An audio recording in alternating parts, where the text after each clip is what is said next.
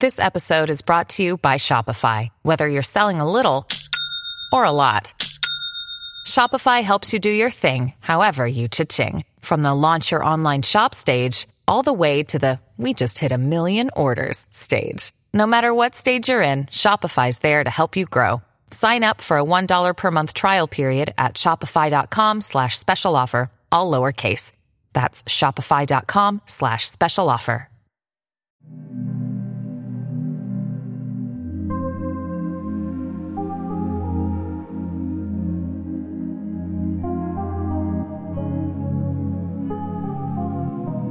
Welcome to this week's episode of Safe Room, Bloody Disgusting's horror video game podcast. I'm your host, Jay Krieger. And I'm the other one, Neil Bolt. And this week we're chatting about the first-person shooter monster hunting melancholy of Hunt, Showdown, from developer Crytek, in which the player takes on the role of a bounty hunter, contending with not only slaying horrific monsters, but also other competing player-controlled bounty hunters across an open-world landscape of 1890s Louisiana. But it isn't just Neil and I stalking our way through this inherently hostile PvP and PvE world, as we've once again recruited the always welcome insight of game designer and Bloody Disgusting contributor Aaron Bain. Aaron, welcome back to the show, man. Thanks for having me. No problem. It's always great chatting games with you, and especially for me, a game like this that I'm so intimidated of just from it, like hearing that name when you were like, oh, it'd be great to chat about this. It's like, oh, that's a game that I had heard about years ago when it came out. And I was like, oh, that's probably too hardcore for me to ever get into. And right off the bat, I have to pimp your article that you published earlier this week for Bloody Disgusting, where you did like a tips and tricks, right, for newcomers to kind of get into this game that seems very insurmountable, or it seems like it's strictly for hardcore players. But I think with your article, you did a good job of kind of highlighting elements of it that make it far more accessible, or it takes away some of that hesitation to dive into something that is notoriously hardcore, but, like anything, there are steps to acclimate oneself with it.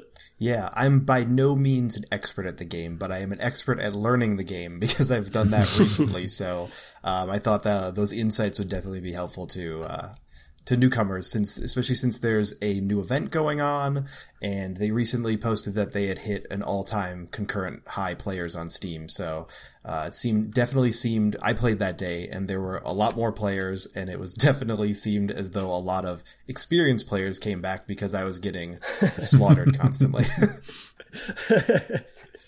Well, this was my first time playing, and I definitely had that kind of experience where it was kind of 50-50 for me, right? Half the time it was clearly newbies like me, because I kept, preying upon people that were staring at objects that they were trying to interact with probably for like far longer than they should have been. So I was capitalizing on that.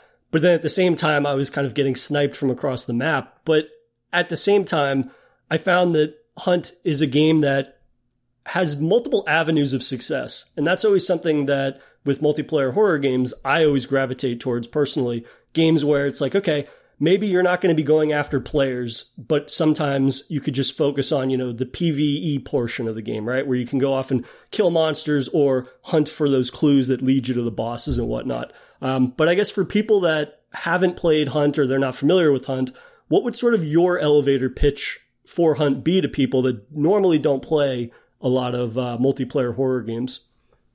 Sure. It's, it's a monster hunting game, like you said. It's basically like a battle royale game, except instead of solely trying to kill each other, and like being constricted by that circle, instead you're all sort of being funneled by trying to hunt down this monster. And yeah, I love like what you said about having like different levels of success in it is exactly what I love about the design of it, because like, I can be pretty bad at actual shootouts sometimes. If I get in, a pretty fair shootout, it's likely that somebody's gonna outgun me because I'm just not as quick at reflexes. But if I get a run where it's just, me going straight to the boss and not having to run into anybody else, that can also be pretty easy. Or that can be a satisfying match, even if I don't run into anybody, and still be very tense. And it's not always about killing the other player, because sometimes I get in things where I'll be pinned down after killing a boss, but I'll be able to grab that bounty and sneak out without having to kill the person. Like I'll just know exactly the right way to either know where the other person is coming from and cover my tracks fine, and get away from them without them knowing where I'm going, or that sort of thing. But yeah, I think what you said about that multiple avenues of success is a very appealing thing to it. I think sometimes in multiplayer games, like I don't play a lot of multiplayer games at all. It's just not super appealing to me for the most part. And I think sometimes it's because that feeling of like going into some sort of deathmatch type thing and then just getting killed over and over again and not really getting anything out of it. And this, it's like you can get experience from killing monsters, and you can have a satisfying time, going around and killing all these different types of monsters and gaining this sort of level of mastery over them, like figuring out how to deal with each of them. And then you can also get experience for each weapon, so you can mix up weapon types and all that sort of stuff. So you're also mechanically incentivized to be switching things up with weapon wise. So yeah, it's just a lot of different avenues to play that really, really make it feel good, even if you're just going in and your game ends with you getting shot from somebody 100 meters away. Absolutely. Yeah, that multiple avenues of success, I think, is what stopped me from bouncing off. Obviously, I was going to play as much as I could this week and prep for this, but it's a game that I feel like I could sink another 10, 20, potentially 30 hours into, post this conversation, and being a game that falls into my normal wheelhouse, because even in those matches where, like you had said, I'm not necessarily a big multiplayer gamer, and, if I get into a one-on-one shootout, chances are I'm going to be the one that gets killed. But again, like we've been mentioning, that is not reliant on me feeling successful at the end of a match. Even if I get killed, I think about, and granted, when you have an open world and players are starting at different corners of the map and whatnot, you're not going to run into people right off the bat. But at the same time, like that opportunity allows you to really dictate your own sort of mini goals for each match, that even if I do get killed at the end, if I was playing for 20 minutes, it's frustrating. But then I remember immediately like, oh, well, these are all the side things that I accomplished, whether it be leveling guns, whether it be just getting XP for, hunting a lot of those PvE monsters that are roaming around. Neil, for you, I mean, you had played the game upon release and really enjoyed it, but I think it's fair to say, like, you have not played it frequently since it was released. So how did you find Hunt after a good chunk of time away from it? So it is quite fittingly a multifaceted answer.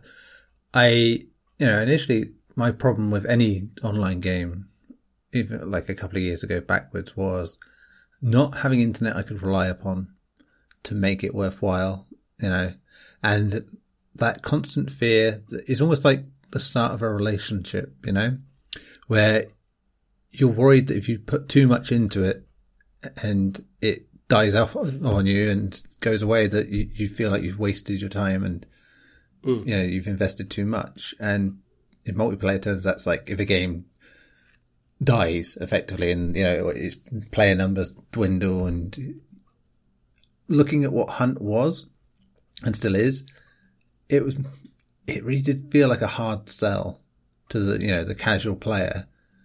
And I think it's easy to get sort of caught up in the idea that everything has to be super successful to maintain a live service sort of environment. And yet Crytek have shown doesn't have to be, millions of people playing a game every day to, poodle along and sort of build a nice following as you go. Because they've stuck to their guns. They've not gone halfway through, oh shit, this isn't working, let's try something else. They've rigidly stuck to the idea of what they're doing.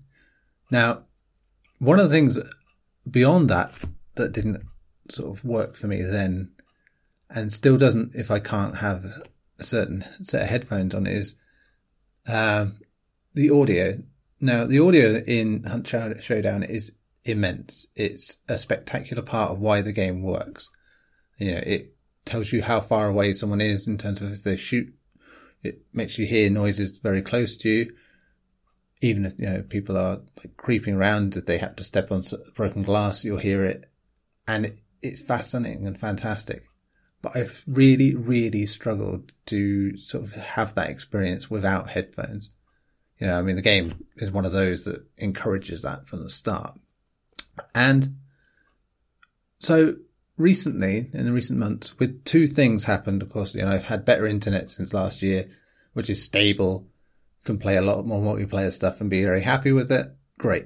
So playing Hunt was there to be done. The other thing was last year I got given a Razer headset for review, and I think it was actually earlier this year, thinking about it, and it's got haptic feedback in it. So I don't know if I've clarified this on here before, but I have no hearing in my right ear, and this is why the audio side of things is a bit tricky for me, because I can't really tell where something's coming from unless it's in the good side. And so the interesting thing that headset does is it replicates sound in the direction, the sound vibration in the direction it comes from, and the strength is based on distance. So suddenly, in an ear that I can't hear in, has nothing in it, I can feel how far something is away, in terms of noise. And it's honestly the closest I've ever been to feeling like I can hear properly, which is mad. And, that's because of the sound design that they have in there, means that they make it, total 3D audio, which is, as I said, a big crucial part of why it works. And to actually get it on that level, suddenly it was like, okay, wow, I get this. This is now, I'm really, really into this, and yeah, it's just hooked me back in a way that, as much as I enjoyed it the first time round and bits and bobs here and there, now I feel like I'm enjoying it like I should, So it's annoying, of course, if someone sort of wanders in as you're in a very tense standoff at the end of a match and says they want a drink of water, children.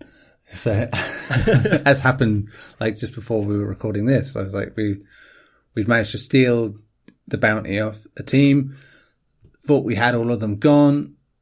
Another one of them was still lurking about, sort of stalking us from the distance off. And yeah, they started picking us off. And that's when my daughter decided to come down and ask for a drink. I was like, of course I can't. Yeah, that's where not having full hearing is very difficult, because you're like, where do I go with this? But yeah, it's so revelatory to have that this time, and to appreciate everything that this game does so well in that regard.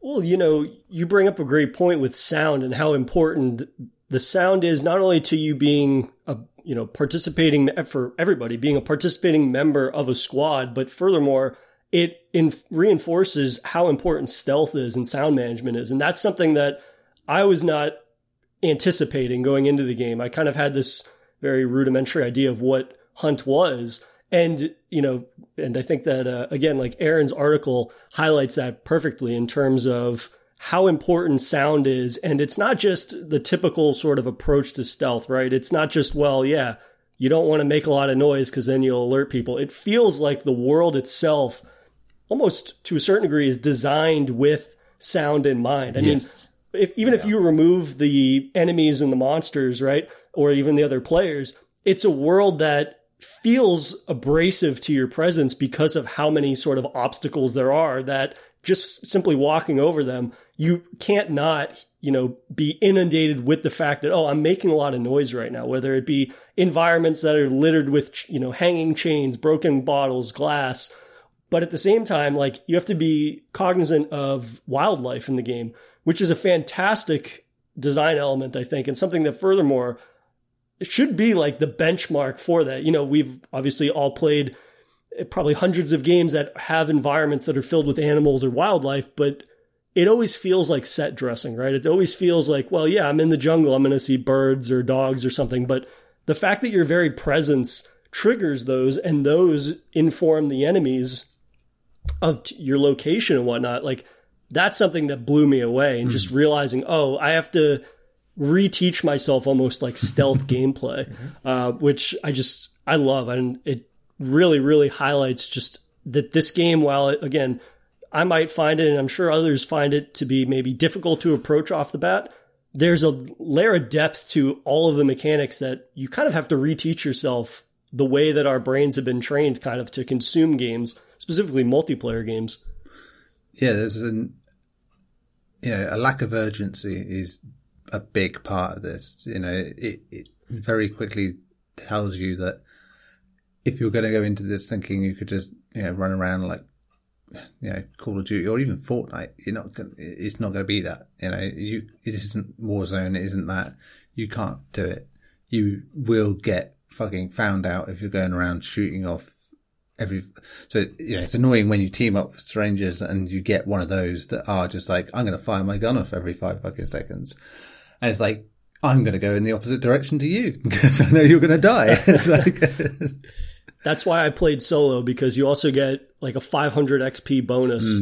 I'm pretty sure if you play solo. So I not only avoided that issue, but I also was rewarded for that.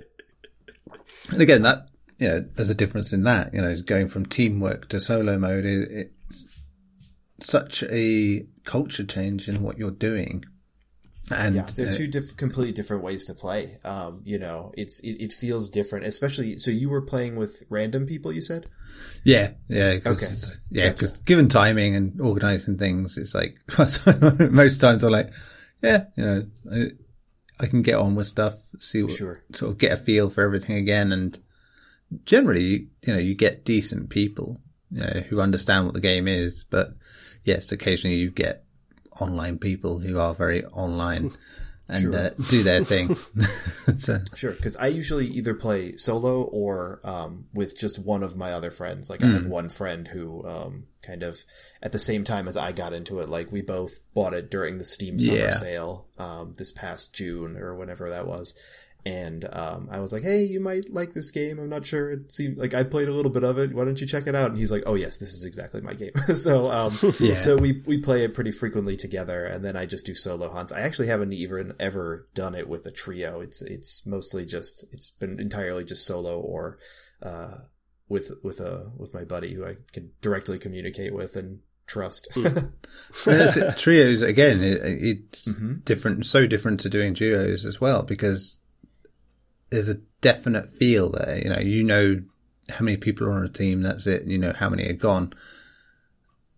And in trios, it's always this: have they gone off to do this? Have they done that? It's like I go back to the match I had earlier. It's like I'd seen them running away towards what would have been the extraction point, and it seemed okay. That's fine. And then obviously it said that someone had extracted with it. But the thing of that is, you don't have to extract as a team. One of you can just say, well, I got the token, I'm fucking off out of here. But, so at least that sort of uncertainty where it's like, oh, okay, so there could be someone around still. And I like that unpredictability of it. I think what doesn't change out of any of the modes though is that you are careful about what you do, because, that sort of like, if you're down, you're down, and if you're on your own, there's no one to revive you. So, that is very battle royale rules in, you're one and done. In a team, it's two things. Depending on how badly injured you are, you can be killed outright and be done, but you can also, be down for a bit and your teammates are there to try and get you. But that is a very efficient tactic for calling out the rest of the team to come and rescue. You can bait a team into getting the wounded soldier. And hunt as a name, it really does work for this game on so many levels, because it does everything to make it feel like a hunt, not just of the monsters, but of the other players.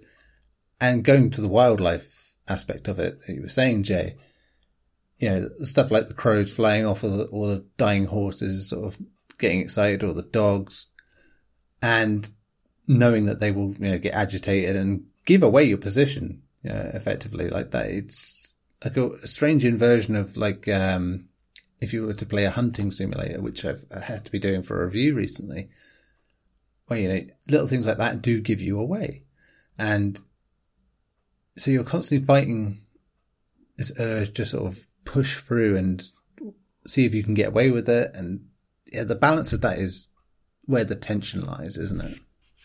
Yeah, I think what draws me to this so much more than any other game is just how deliberate it is. Like, everything just feels so deliberate, and it feels like if you play smart that can make up for the fact that you may not have the better reflexes. Like, I told the story in my article, but like the perfect thing of using sound design was, I always remember one time I was stalking through the woods and I had a bow and arrow, and I out of the corner of my eye, I saw and heard, like, I saw some ducks fly up, and I heard them just like very faintly, and I was like, okay, there's someone over by the water.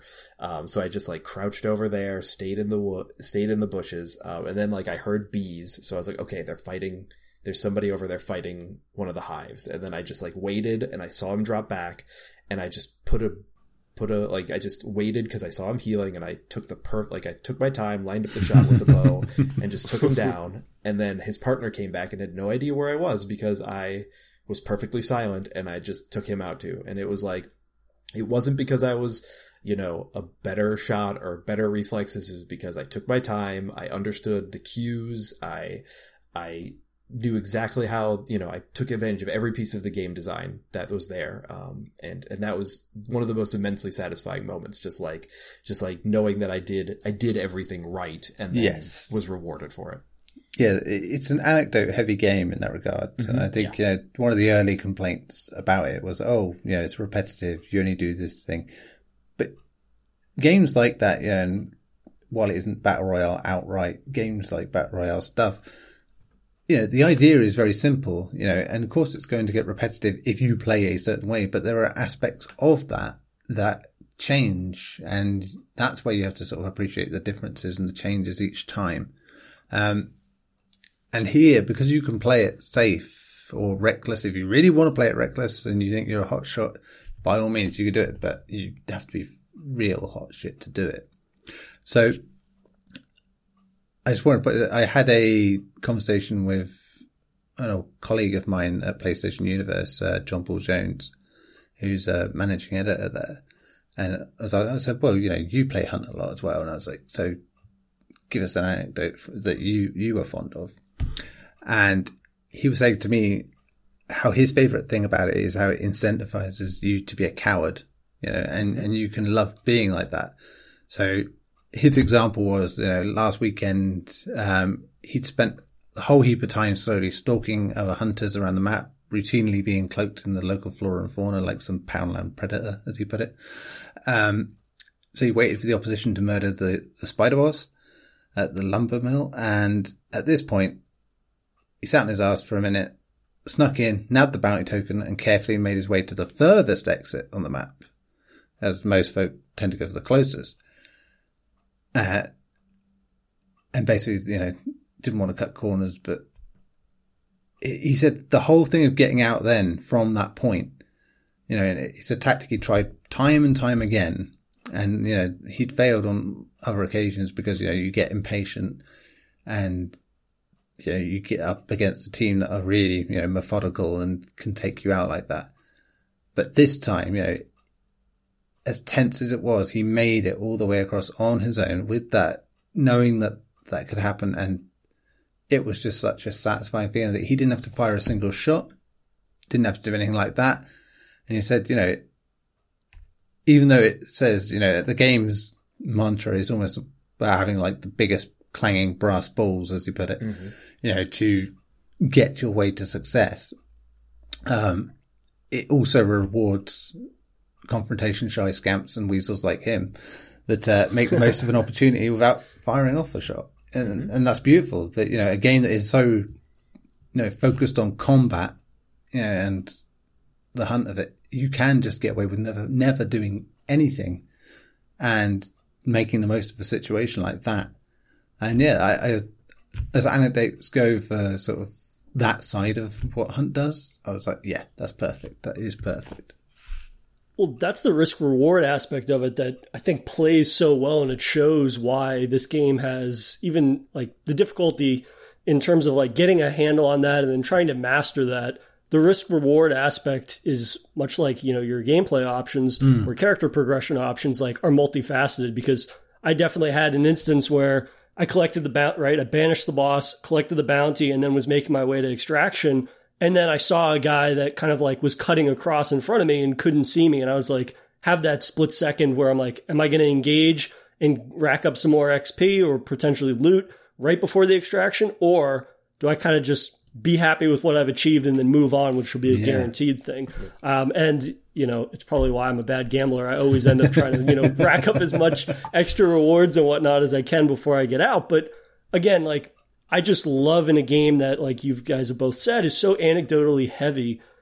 It, at the same time, though, the game itself provides that. It provides that hesitation, no matter how many hours you've played. You might be the best shot in this game, but it's an aspect that I think really works for this game, in that essentially, other than player skill being aside, right, everybody's on equal playing field as far as I know. There's perks, there's different, of course, weapons and things, which we'll get into, but that's the aspect that I think really allows this game to be differed from any, it's obviously not a traditional battle royale, but we kind of have mentioned those as a general kind of comparison, right? Everybody in this is on the same peg in terms of like health or resistance to a certain extent, right? You don't have to worry about encountering a guy that has, a high level armor. I'm thinking about like my PUBG days where I was like, oh, well, I see that he's got level 3 armor, so now that's somebody that I probably am not going to engage in, right? But in this game, it's the type of thing where if you stumble across somebody, you don't know their skill level, so there's almost that little hesitancy in the back of your mind where it's like, I could probably take him, which is false confidence and whatnot, probably on my part, but it still is the type of thing that it's up to me, and the game is not giving me any signals to indicate I should or shouldn't do something, which is something that I really find appealing about a game like this, and why, when you're talking about hunting and the idea of you can do solo, you can work with others, it's just an element that I feel gives the player a level of freedom that some multiplayer games maybe shy away from, right? They kind of want to give the player those cues so they can feel more informed about their decision making or something. And I like the idea that me, a novice, potentially can have the upper hand on somebody that, is a level 99 or whatever, or is far more experienced or a better shot than me. But kind of like Aaron's been saying, if you play to the strengths of the game's world itself and what the game allows you to do, I can be just as successful as somebody that has been playing since the game was released, whereas I've been playing for a week, if I play to the strengths of the kind of world of the game itself, which again helps with something like balancing, because, for a hardcore experience, I might be more likely to bounce off, but that's because typically when I play these types of games, it's like, well, who's a better shot? But with a game like this, again, the fact that I can basically exploit the stellar sound design, the fact that I know that I can kind of zero in on a location of an enemy if they decide to be careless or reckless, all of a sudden I get the upper hand. And, that's very empowering for me. And that's the kind of thing where I might not play it every night, but if I come to it a couple times a week, I still have the capacity of, feeling that it's rewarding, even if I get killed at the end of every match. I think one of the smartest things that it finds ways to balance is like the ways it doles out information. You obviously all have this dark site that can that can show within a specific range of like where specific clues are. And then that is a way to funnel people to the same spot. And everyone else can see these same clues. And then, when somebody's banishing, like it'll put that on the map. Like that's where it is. That it's happening. How long it's going to take. And that really gives you these options to like these moments of choice. Cause me and my buddy will always have this like thing where if we see somebody's being banished and it's pretty close, we're like, okay, have we killed enough monsters that we should maybe just cut and run with the XP that we have? Or is this worth it? Risking this, or should we maybe take a guess at what extraction point they're going to go to? Cause you also can look at the map and know that there are 3 extraction points. So you can always use these little pieces of information. And then once they pick up the bounty, you can see where the people are moving with the bounty. So you can track them like that. It's just this really smart doling out of information and knowing how much risk how much risk versus how much reward that gives you. And then once you have the bounty, you can use the dark sight for a limited amount of time to see nearby enemy hunters. And that's another little choice you have to make of, when do you want to use that? Do you want to use that immediately to make sure you have a clear exit? Do you want to wait until you're making your path to the exit? It's just very smart in the way that it uses these little bits of information. And it also, kind of knows, it feels like they just like perfectly figured out the right balance for that, because that's something that you can completely over design. Like I remember, when I was in school, I did our student project, our final student project was like a multiplayer game.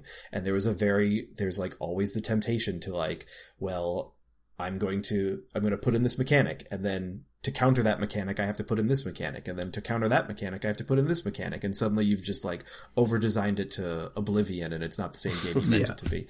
But they found like a perfect balance of like giving you these little bonuses or when to give information to everyone else, that really just makes it feel fair to everyone involved. Yeah, and I think also, using the map and giving other players like cues about the things you mentioned, right? If they're banishing or if they've collected the bounty, right? If you're playing solo like me, then that sometimes, depending on how I've been doing or like my personal goals for that match, I could be like, oh, well, they're in that corner of the map. I'm going to go explore the other corner of the map instead, which then almost feels like a safety blanket, which ends up being sort of like a false sense of security, because even if you don't run into a hunter or a boss, right, the overall sort of just instance that you're in, you're like, oh, well, there's still plenty of dangerous kind of, let's say, lesser enemies that are in the world that could still get you and, deal a significant amount of damage to the point that if I do end up stumbling upon like a random hunter that is having the same idea as me, then all of a sudden I've been, had 50% of my health bar depleted, or I took burn or poison damage or something like that. But I think before we dive into more about specifically like the enemies, whether the various tiers that they're at, the bosses themselves, or sort of the world building that goes into this, which is pretty surprising, the depth that this goes into for a competitive multiplayer game. We're going to take a quick break, and when we come back, we'll dive into some more features about Hunt Showdown. And we are back chatting Hunt Showdown, and let's get into some of the world building, because that was an element that I think really helped me to be more invested in this game that, again, has this high difficulty curve to it, but it doesn't feel like just a series of matches. They do a great deal, Crytek, of, creating a world that feels lived in, that you can feel the history of. And, that's pretty important when you're playing a Gothic Western, right? It's got this historically accurate setting with all of these very accurate elements within it, but it all kind of flows together in a way that it makes this feel like a fully realized like fantasy world. That is just a level of depth that I don't typically associate with a lot of multiplayer focused experiences. Yeah.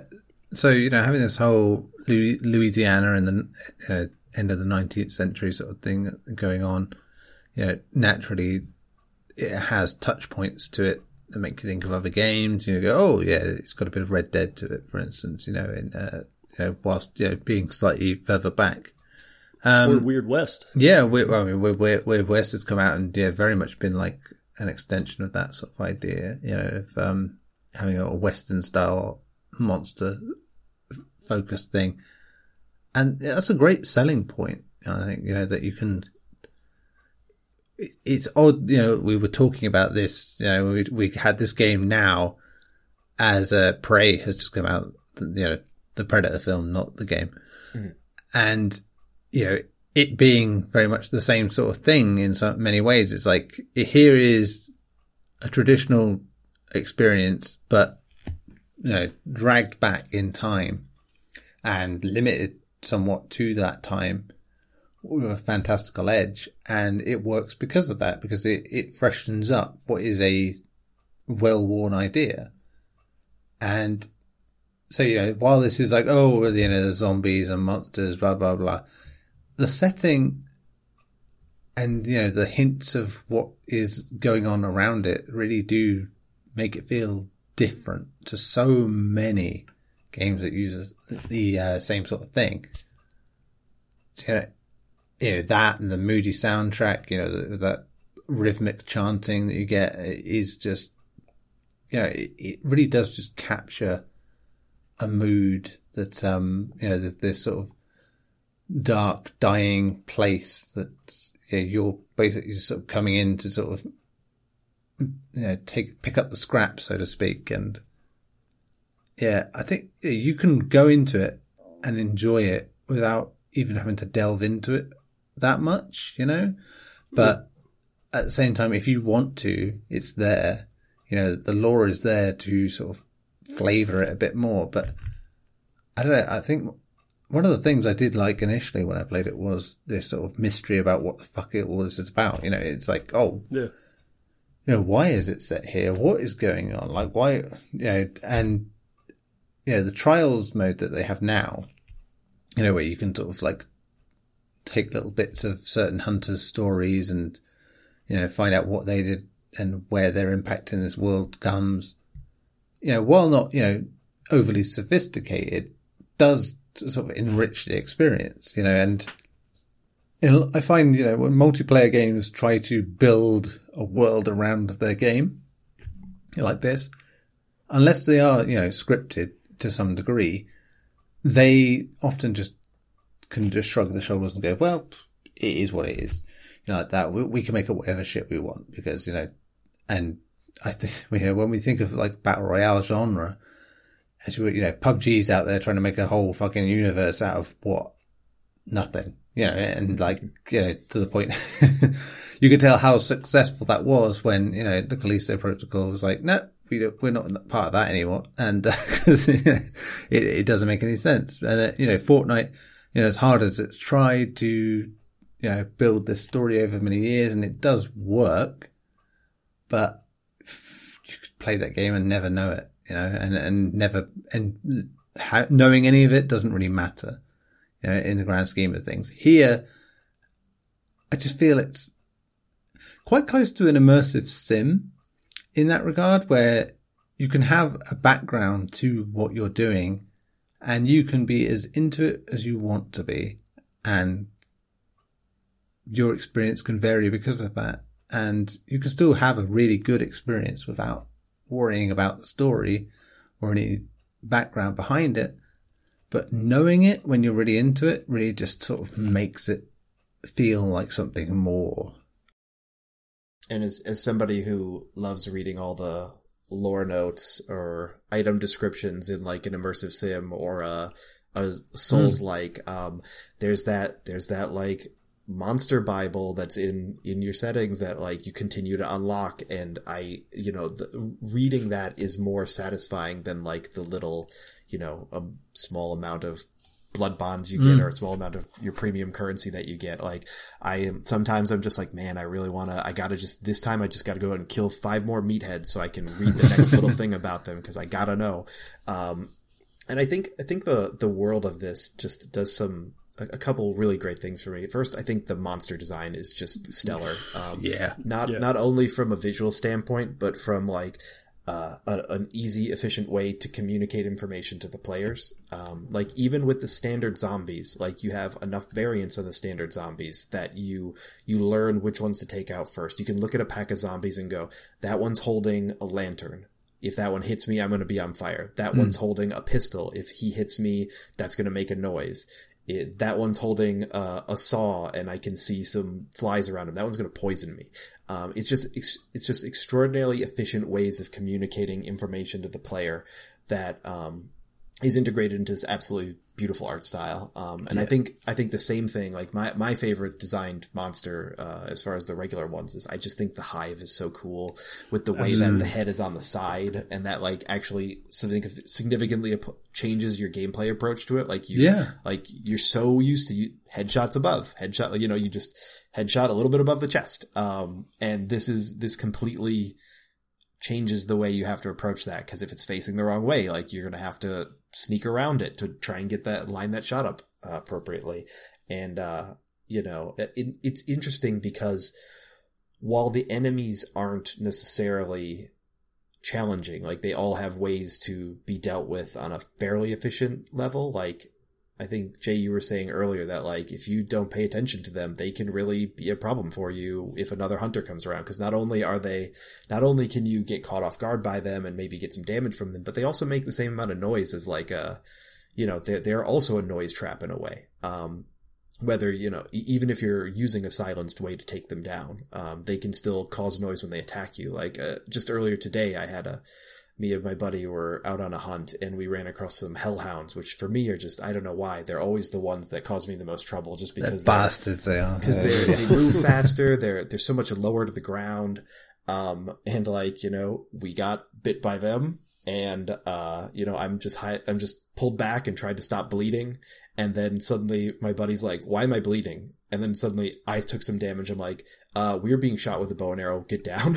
So, like, you know, it was because we got in this open conflict with these dogs that, suddenly we were easy targets, not only because we were damaged, but because everyone knew exactly where we were. Yeah. And isn't that smart that, you know, that you can take advantage of a team getting into chaos with an enemy and make them not even notice? Cause, you know, I'm sure you've been on the receiving end of that as well, where, you know, I think it was yesterday I had this thing with the dogs, and I was just trying to get one off my teammate. He seemed to be really struggling with killing this fucking thing. So I got the machete out, just started getting that. And of course he fucking ran in the way of that and got hit with that. And then out of nowhere I was down, and I was like, why the fuck am I down? And like, he went to revive me, and then he was down. And like, this is all of a sudden, we discovered that, there was a guy just waiting all that time over there, just ready for us to do that. And he took out the entire team just waiting for that thing. You know, we hadn't seen anyone for about 10 minutes at that point. And so that was, patience personified. And it is such a thing that, you know, it is always a test of your patience and your smarts, you know, to sort of get a feel for what's going on in the world. And, again, I like that about it. You can just say, well, I don't have to do the fucking busy work. I don't have to go and do all the things to find the beast. I mean, you know, in some cases, you can take an educated guess and go, you know what? I reckon it's over there in that building, and you're right. And you don't have to do any of the fucking clue stuff. And it gives you a nice free run at what you're doing for a bit. And if you're lucky, you know, that gives you a good head start on when you're doing the banishing act from them to come and get you, that you can set yourself up better. So yeah, it's little things like that are just really smart. And the more you play it, the more you realize the flexibility of the system and how well it works. And there's such an instinct, like, especially for beginning players, to just cut through all the monsters you can, because, you know, obviously you don't want to leave them behind, but sometimes there could be, something said about, like, if I'm approaching the boss and going into the boss, I'd rather have a hive patrolling outside to be able to take somebody down and alert me. You know, the hive is such a noisemaker as it is. So if I can sneak around that hive and not have to take it out before I go into the building to fight the boss, I've just left a trap out there for anybody who's coming. I mean, and you can lure enemies, you know, to certain areas you want them to be in, and knowing that would be like the key point that someone might come into. And once you're in the building, they're not going to care. So yeah, they'll generally stick roughly around where they were. And so yeah, just gotta leave that meathead there and let somebody else deal with it. Immolators, I think, if you have one around, they are bad news for anyone. Cause it's like the first time you ever meet one of those is just like a what the fuck situation, because you headshot them thinking, oh yeah, just an enemy like that, and then they fucking decide, no, you know, I'm going to burst into flames and run at you, and you're like, what the fuck is this? What's going on? It's like, and it creates such madness. But then again, you get a learning process with that enemy where you can use that to your advantage and use, you know, shoot one from afar to make it go and burn out all the enemies in an area, you know, and by hitting it just when it's close to one of those barrels. And again, so every enemy has a use and is a threat in its own right. And I love that cycle is methodically thought of through every single enemy design.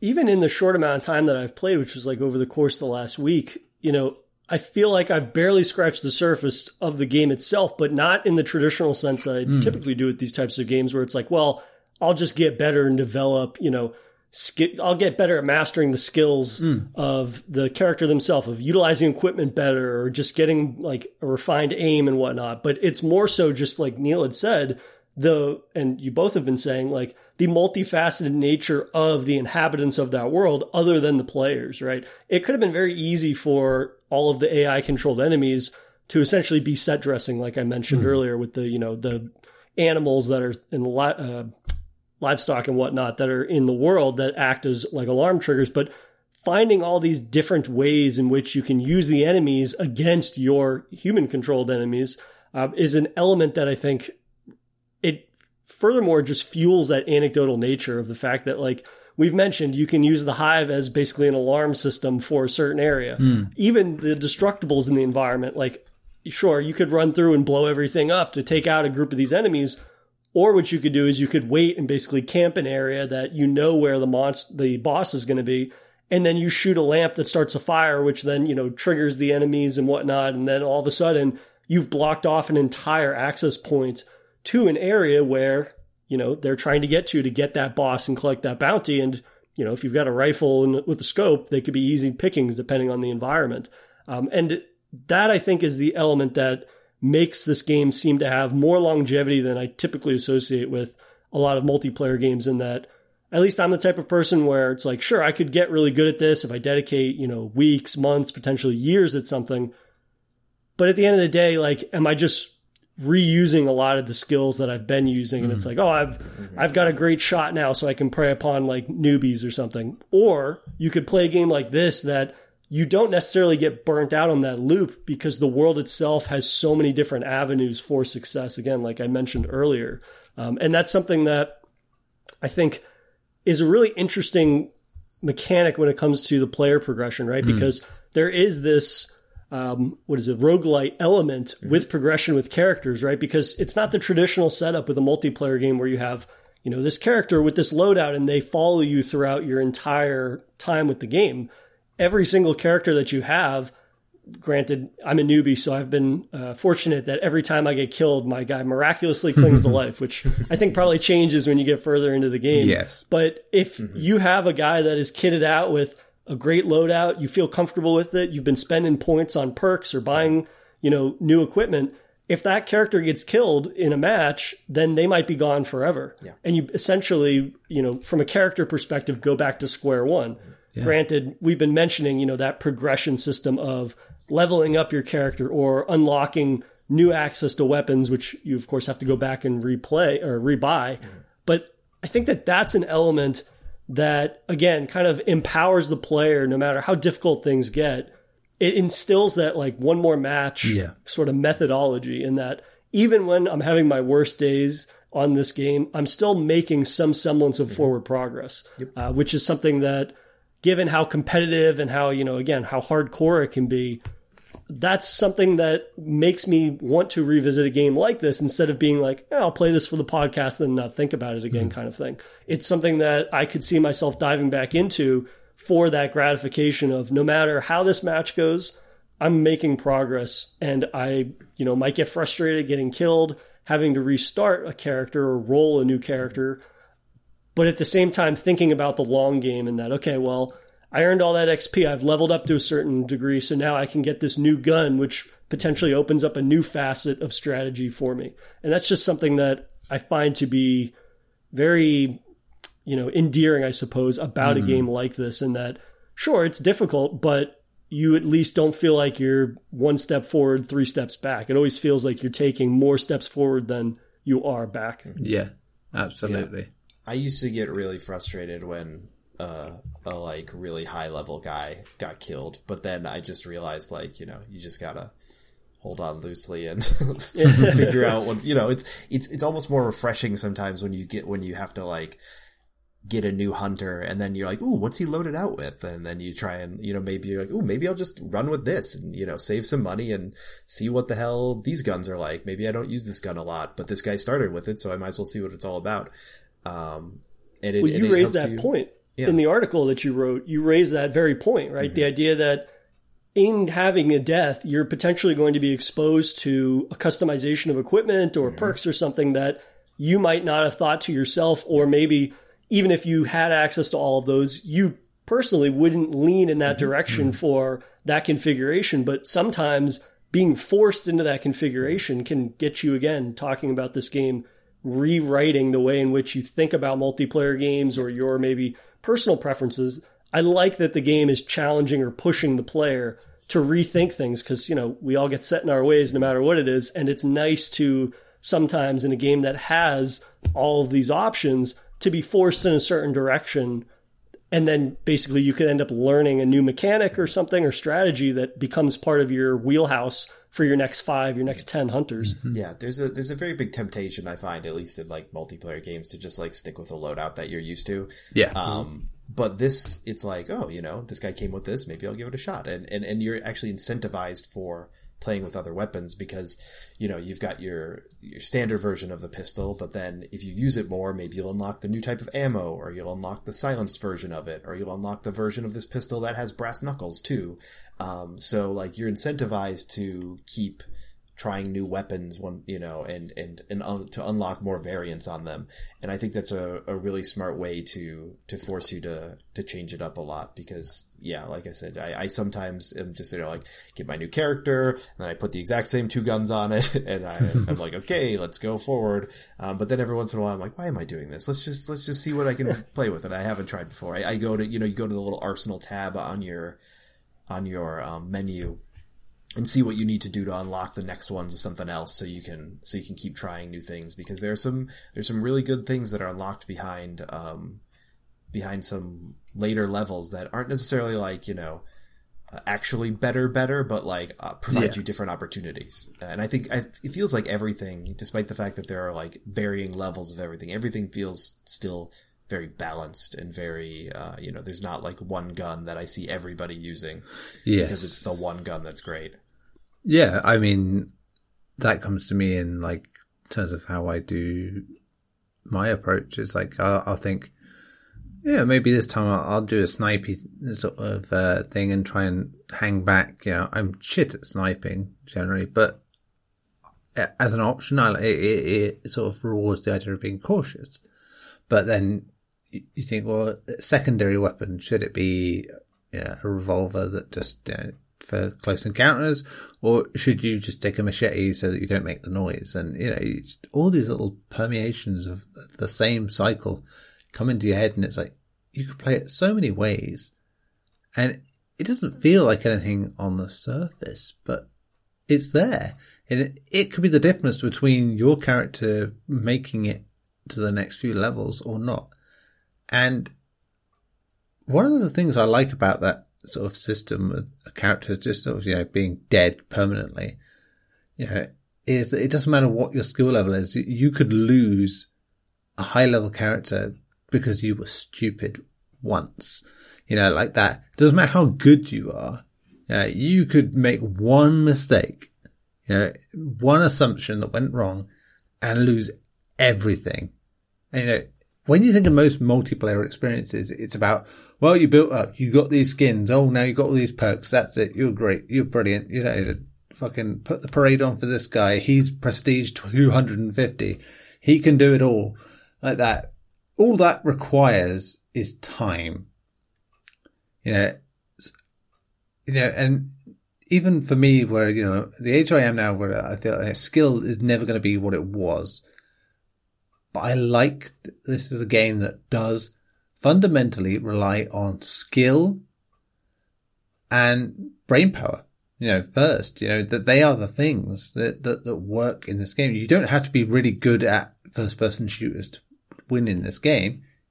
You can just be, you know, of a mind that gets strategy. You know, you can take a strategy mind into this and do that.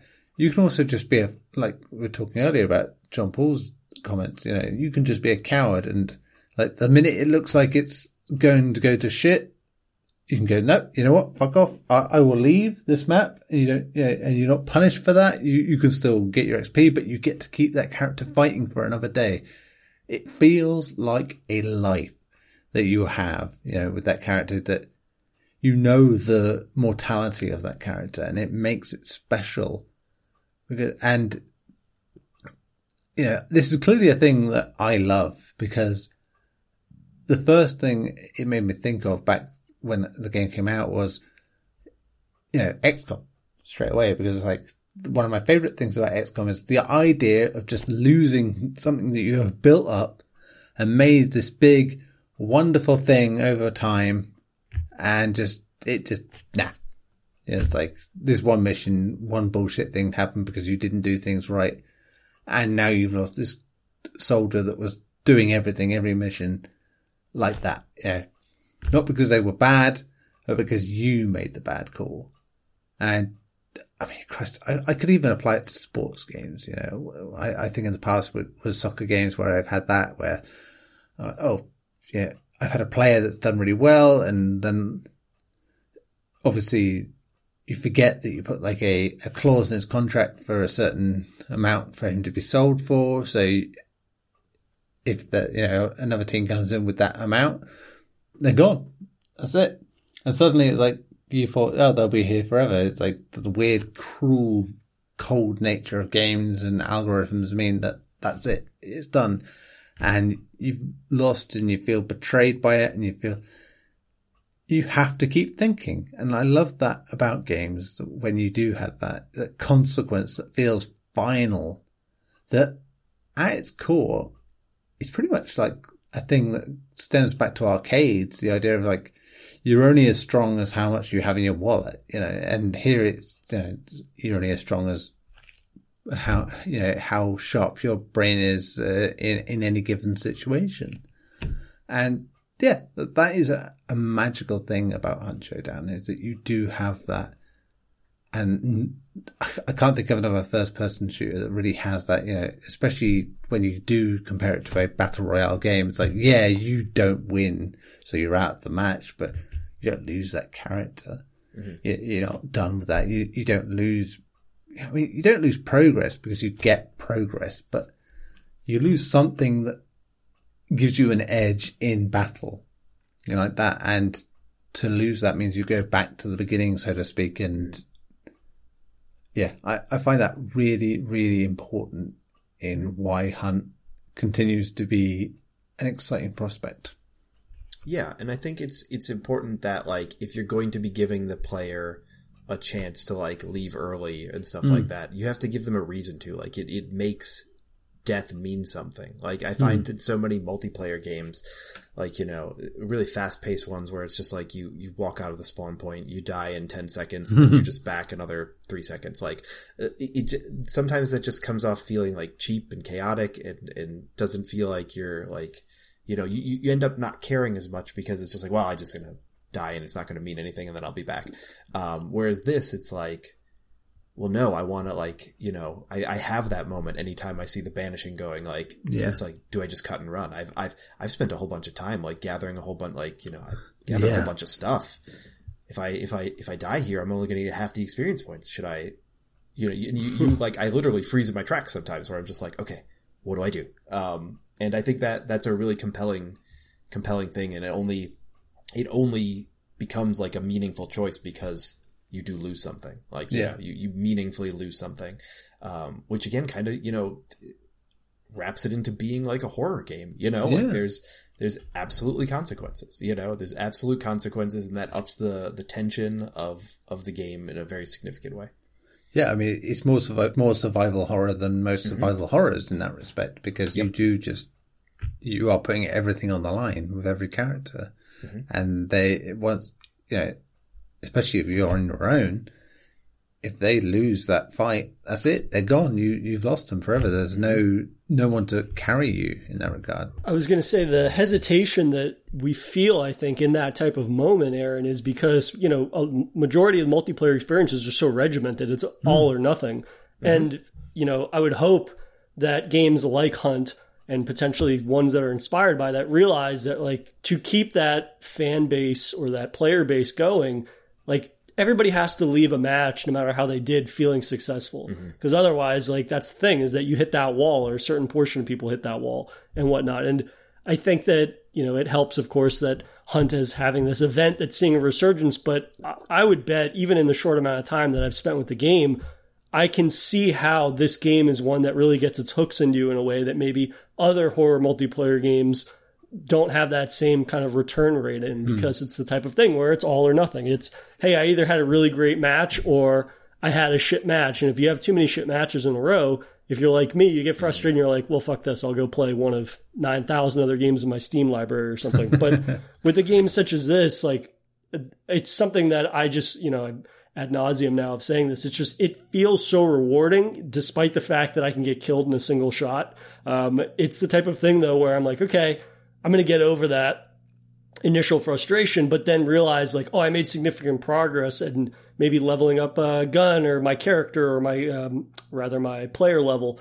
And then all of a sudden I'm like, well, why don't I run one more? And then I can, get me over the hump for a milestone, or I'll run and do a trial. And then the trials will, you can unlock rewards basically through that, which furthermore, it's not just like a generic shooting range kind of thing, or it's, walk around and study the environments. It's like giving the player hands-on combat experience in these very, limited means, but at the same time, you're exploring environments that are going to then be the same environments that multiplayer and having some sort of semblance of stakes is going to be in.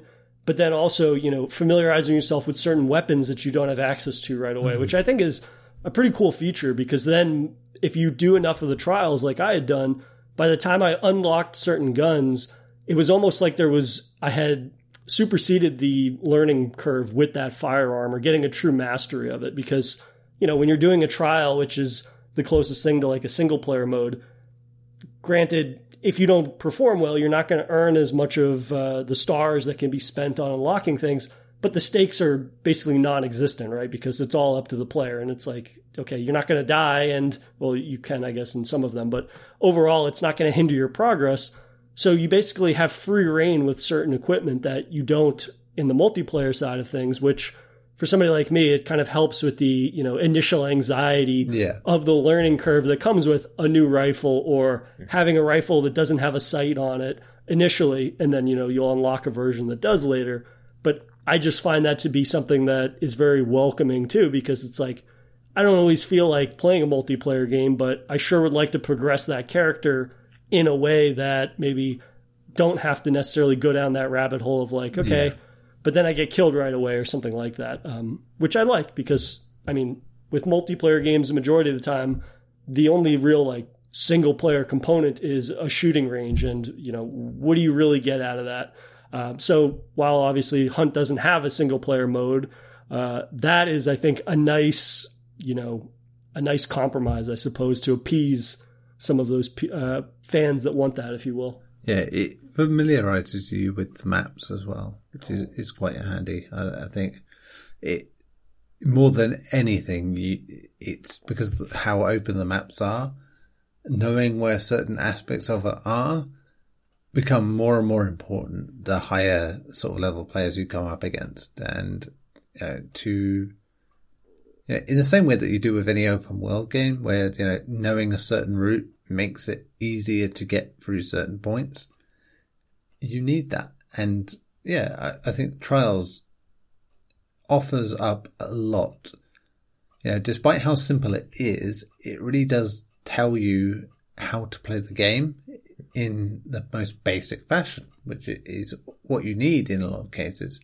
It teaches you how to snipe, which isn't complicated in itself, but it shows you how hard it is to do that with moving targets, and, it shows you how to take on waves of enemies without, getting damaged, which can seem really difficult, when you're in the middle of something. But as a training experience, it is amazing.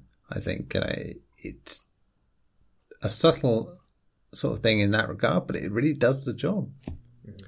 Well, I wish I had done the training before jumping into my first multiplayer match, because there's nothing. It wasn't there for me. When you start that game for the first time back then, trials weren't there. So there you go. So I've come back into them recently just because I like doing the sniper stuff and seeing how that works.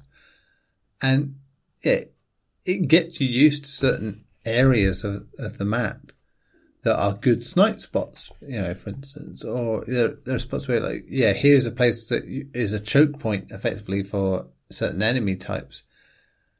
And that's what I like especially about it, is that they don't feed you stuff that isn't actually going to happen in the game. That they give you points on the map where you are likely to encounter this situation here. So this is the training for this particular point of this map. And that in itself is, great to have. You suddenly find yourself learning things that no matter how many hours you put in at that point, you've learned something new. And yeah, it's really an understated part of the game now, that is, everyone wants, new content updates and, I know how to play the game, blah, blah, blah, blah. But for newcomers, to have stuff that the Trials mode in adds I wouldn't say stress-free, but it adds an element to the game that is useful and calmer than having to worry about when some other dude is going to blow your brains out while you're trying to do something else. It really just shows you how the game works in small ways. It also teaches you that there's no auto reloading, because otherwise you end up like me, where you end up dry firing in somebody's face because it doesn't auto reload. So definitely recommend people check out the trial mode before that. Another thing that's kind of on the opposite end of the spectrum is if you want to learn better about surviving like a quick firefight, the quick play mode is kind of interesting in that. I haven't done a terrible amount of quick play mode, but that has been a real way for me to just focus on PvP combat, because that's all it is. It's just basically we just have all these great mechanics for Hunt, so let's just quick make a battle royale mode, and it works surprisingly well, and it really has helped me hone the quick reflex of seeing somebody and quick pulling up my gun and putting them down with a shotgun shot or whatever. And I think that's just another kind of interesting layer where if you want some more practice with that specific aspect of the game, you can just focus on that for a while, because it takes out that whole, the whole actual hunting part of the monster hunt part. So I think that mode's kind of an interesting way to keep mixing it up while still being kind of the same game. Well, it kind of facilitates the same aspect of the trial mode in the sense that, in the trials rather, in the sense that, their stakes are fairly low, in that you don't have to worry about, losing that character. And that's how I started playing, in that I was I'll mess around with that.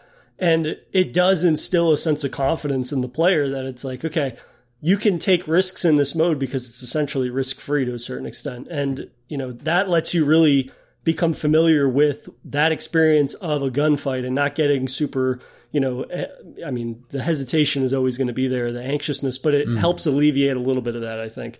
Which then at the end of the day, when you go back and do the bounty mode, it just feels like this whole new world, because you feel somewhat competent in one regard.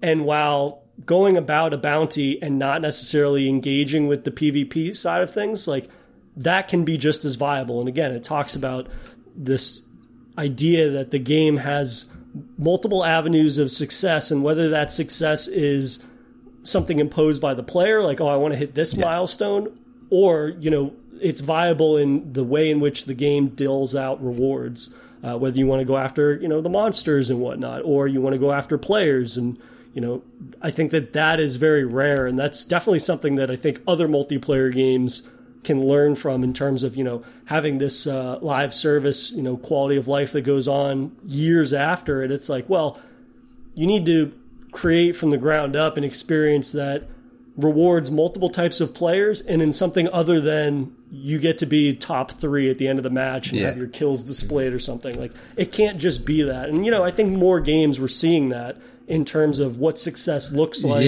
instilling a player base that is not only, larger, but is retaining repeat players. And I think that's hopefully a trend that games such as Hunt, having this sort of second wind recently, having continued content support and events, hopefully that's the type of thing that we'll see more of in this space. Yeah, absolutely.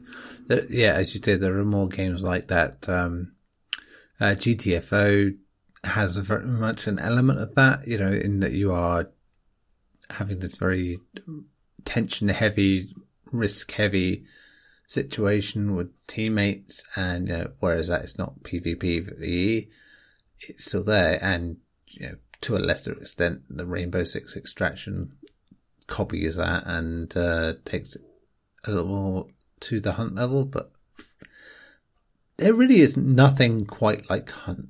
It does what it does, and I think in this, I know now why we don't have games using the Nemesis system from Middle-earth, Shadow of Mordor and War, is that they had a copyright thing on it, but at the same time, even within that sort of studio base, they didn't use it for other games that would have made sense. And you're like, oh, why wouldn't you? But then you think, well, because it's really intimidating when someone comes up with a concept that really works that in a particular way that you have to do it right or it fucks it completely. Like that, you see it ironically in the Battle Royale genre where so many games try to do that thing that Fortnite, PUBG did and fail because they misunderstand the fundamental point of what makes that work.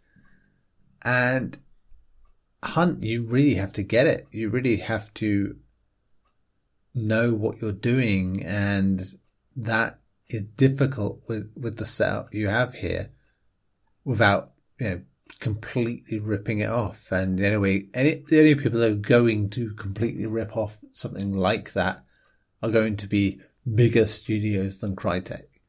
And I guarantee someone will try, but because, like I said, Rainbow Six Extraction shows that people will try and copy an indie or a smaller game, because that is a blatant copy of what GTFO does. But Hunt, I don't know, it really does so much right that in its own particular way, that feels very Crytek in so many ways, where it feels like ahead of the curve. The jokes about Crytek that have gone in the past about, can this run Crysis, and stuff like that, they're jokes for a reason, because they push the envelope on technology.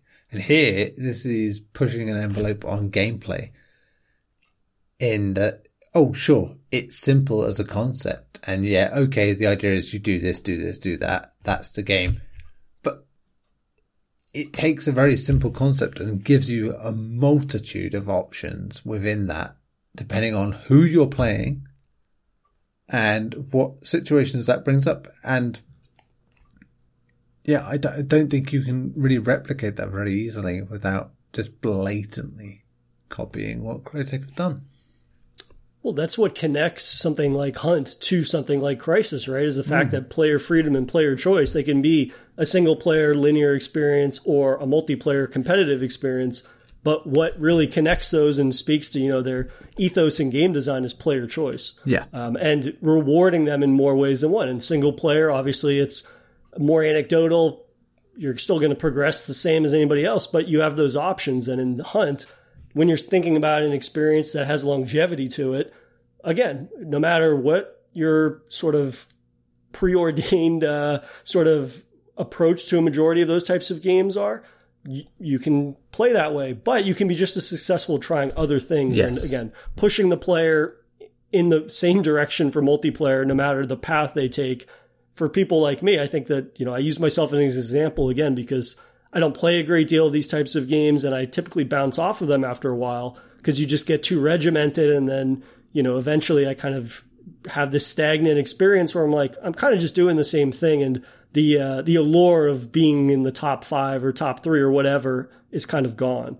I mentioned PUBG earlier. That's why I bounced off of that. I was like, well, I can only, get a chicken dinner so many times before that starts to lose its, appeal, or, clipping that and putting it on social media or whatever. But with a game like this, again, it speaks to not only progressing the character, expanding your arsenal, but having that anecdotal nature, both PvP and PvE. Mm. It just speaks to, again, having multiple different types of feelings of success that, makes for a good story, whether I survive the end of an encounter or not.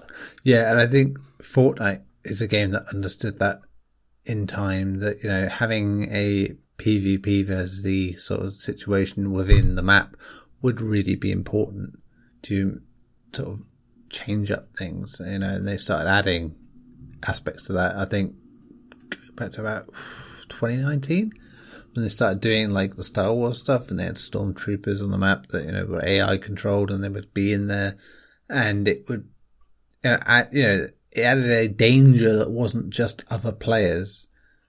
And, you know, in a microcosm sort of way, just as Hunt was in its early access phase, it got that basic idea of what you need to do to progress the multiplayer game as it is.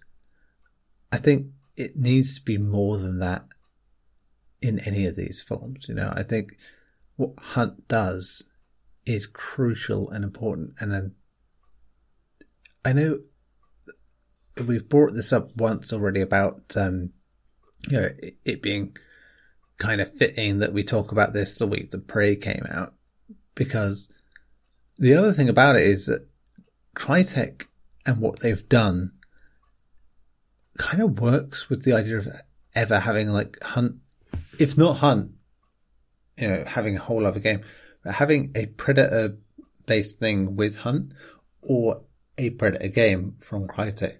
Because, you know, you think of Crysis, yeah? You know, they had the cloaking suit, they have all that stuff, they did all that, and the very Predator-esque stuff in it. And then you had this, which, you know, me and Aaron had this joke over Twitter, you know, about this, you know, like getting these Prey, you know, Hunt Showdown vibes about Prey. Yeah, because it is, you just suddenly think, fucking hell, yeah, this would fit. This would fit so well. Not even in the same timeline, you know, it's 200 years difference. But, yeah, the idea of, like, old school weapons and predators and monsters, it would so work for this game.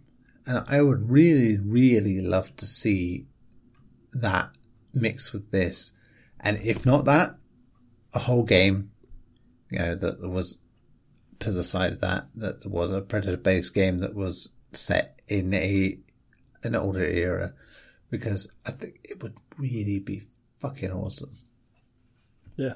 I don't think we fully talked about it yet, but I think that my favorite part about the use of the setting is the weapons themselves. Like the fact that everything about the weapons is so just matches that deliberate style of play. Like Jay, what you were saying earlier about how the trials mode trained you that there's no auto reload. Like you reload a bullet at a time in this game, and reloading is like a very significant choice to do. Like if you're reloading in the middle of a fight, it's a bad situation. So like every single shot counts in this.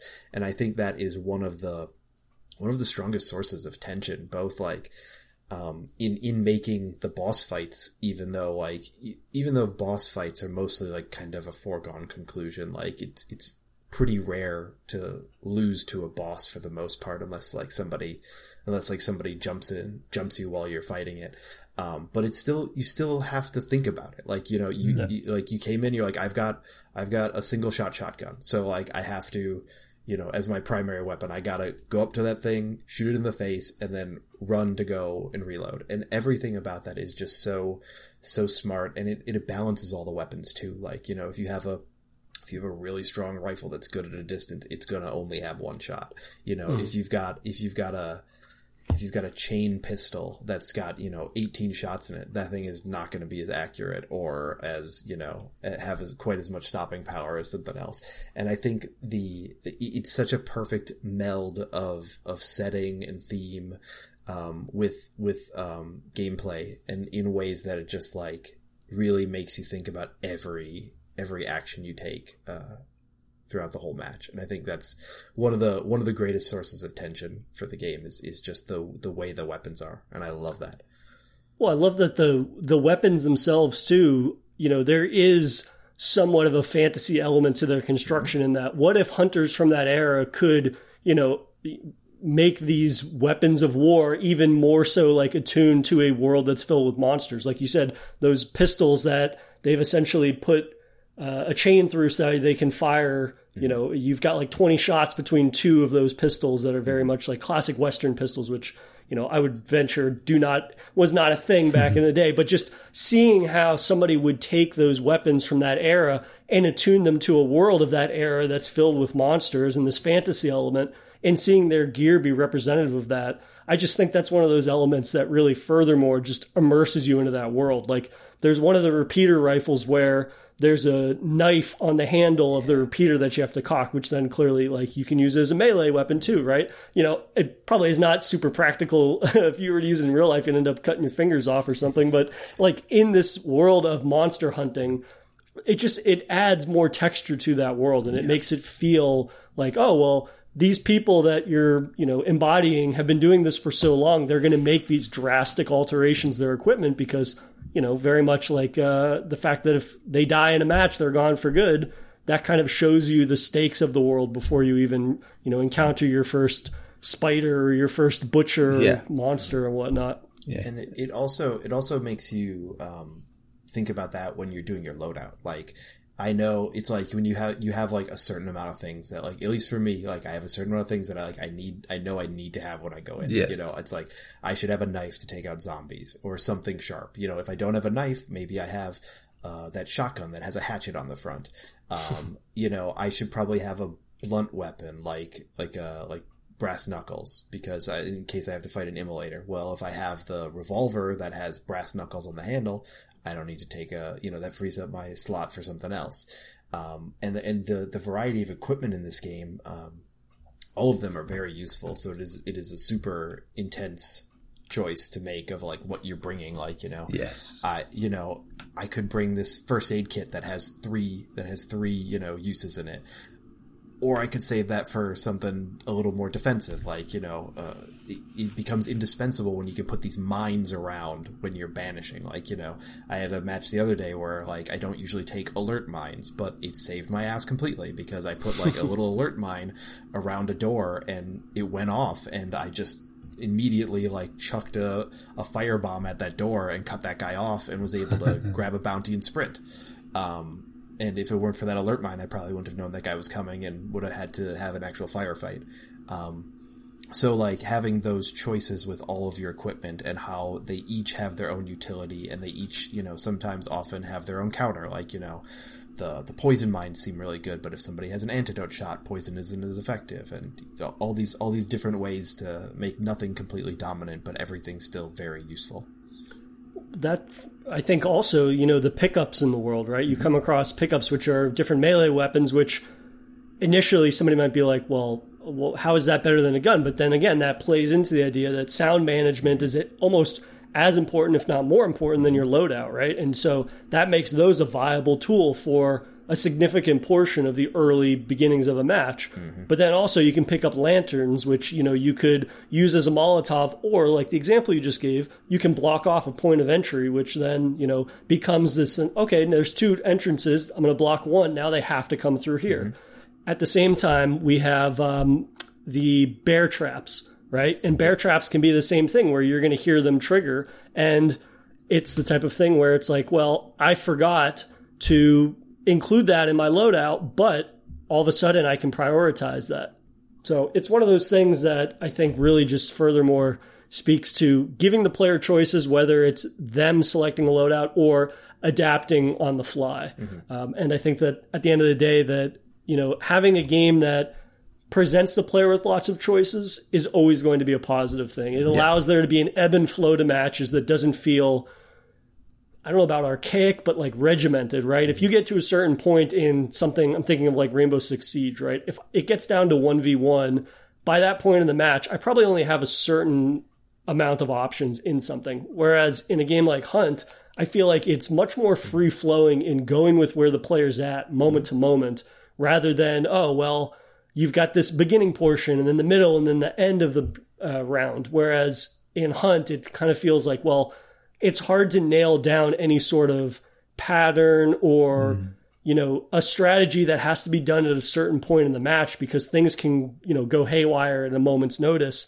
But just because a plan doesn't go according to, what they expected to happen, there's still multiple avenues of success or to get out of it. And I think that that's something that's incredibly rewarding. And yeah, I guess in just wrapping up, like, I appreciate you bringing this game to us so we could chat about it, because it's one that I hadn't had any experience with, but, it becomes almost apparent immediately why this is a standout from, the litany of other horror multiplayer experiences that are out there. Yeah, I've been trying to make a more concerted effort to try more multiplayer games recently. Like, I haven't traditionally been into multiplayer games, and then it was kind of like last year when Redfall was announced, I was like, well, I guess I have to learn how to play multiplayer games. I have to get into a rhythm with where I can find people to play with all the time, or like figure out how all that works. I think I tried Back 4 Blood. I played Back 4 Blood pretty consistently for a while. I also played a little bit of Evil Dead, and that didn't grab me quite as much, but like Hunt has just completely grabbed me, because like, even if it's a familiar thing and I'm doing the same thing every round, like everything seems like fresh every time. When I get into like a prolonged firefight, it is one of the most tense things in video games for me. It's every time it feels tense, and I can feel like my heart racing. Like, it's a really exhilarating experience. It's great. Well, I think that's definitely like a rarity now. We've been talking about multiplayer games where it's like combat almost becomes an afterthought, because it's like, well, I'm going to die and then I'm going to respawn probably, and then we'll just get right back to it. Whereas having degrees of stakes in Hunt, I think, is what allows that, to not fall into that pitfall of a lot of multiplayer games. But yeah, as always, it's awesome having you on the show to chat about games in depth, and we look forward to chatting with you again, hopefully in the future. For sure. Thanks for having me. Thank you for listening to another episode of Safe Room. If you enjoy the show, please rate us on iTunes and follow us on Twitter at SafeRoomPod for show updates. You can also email us saferoompod@gmail.com. Thanks again for listening, and we'll see you guys next Monday.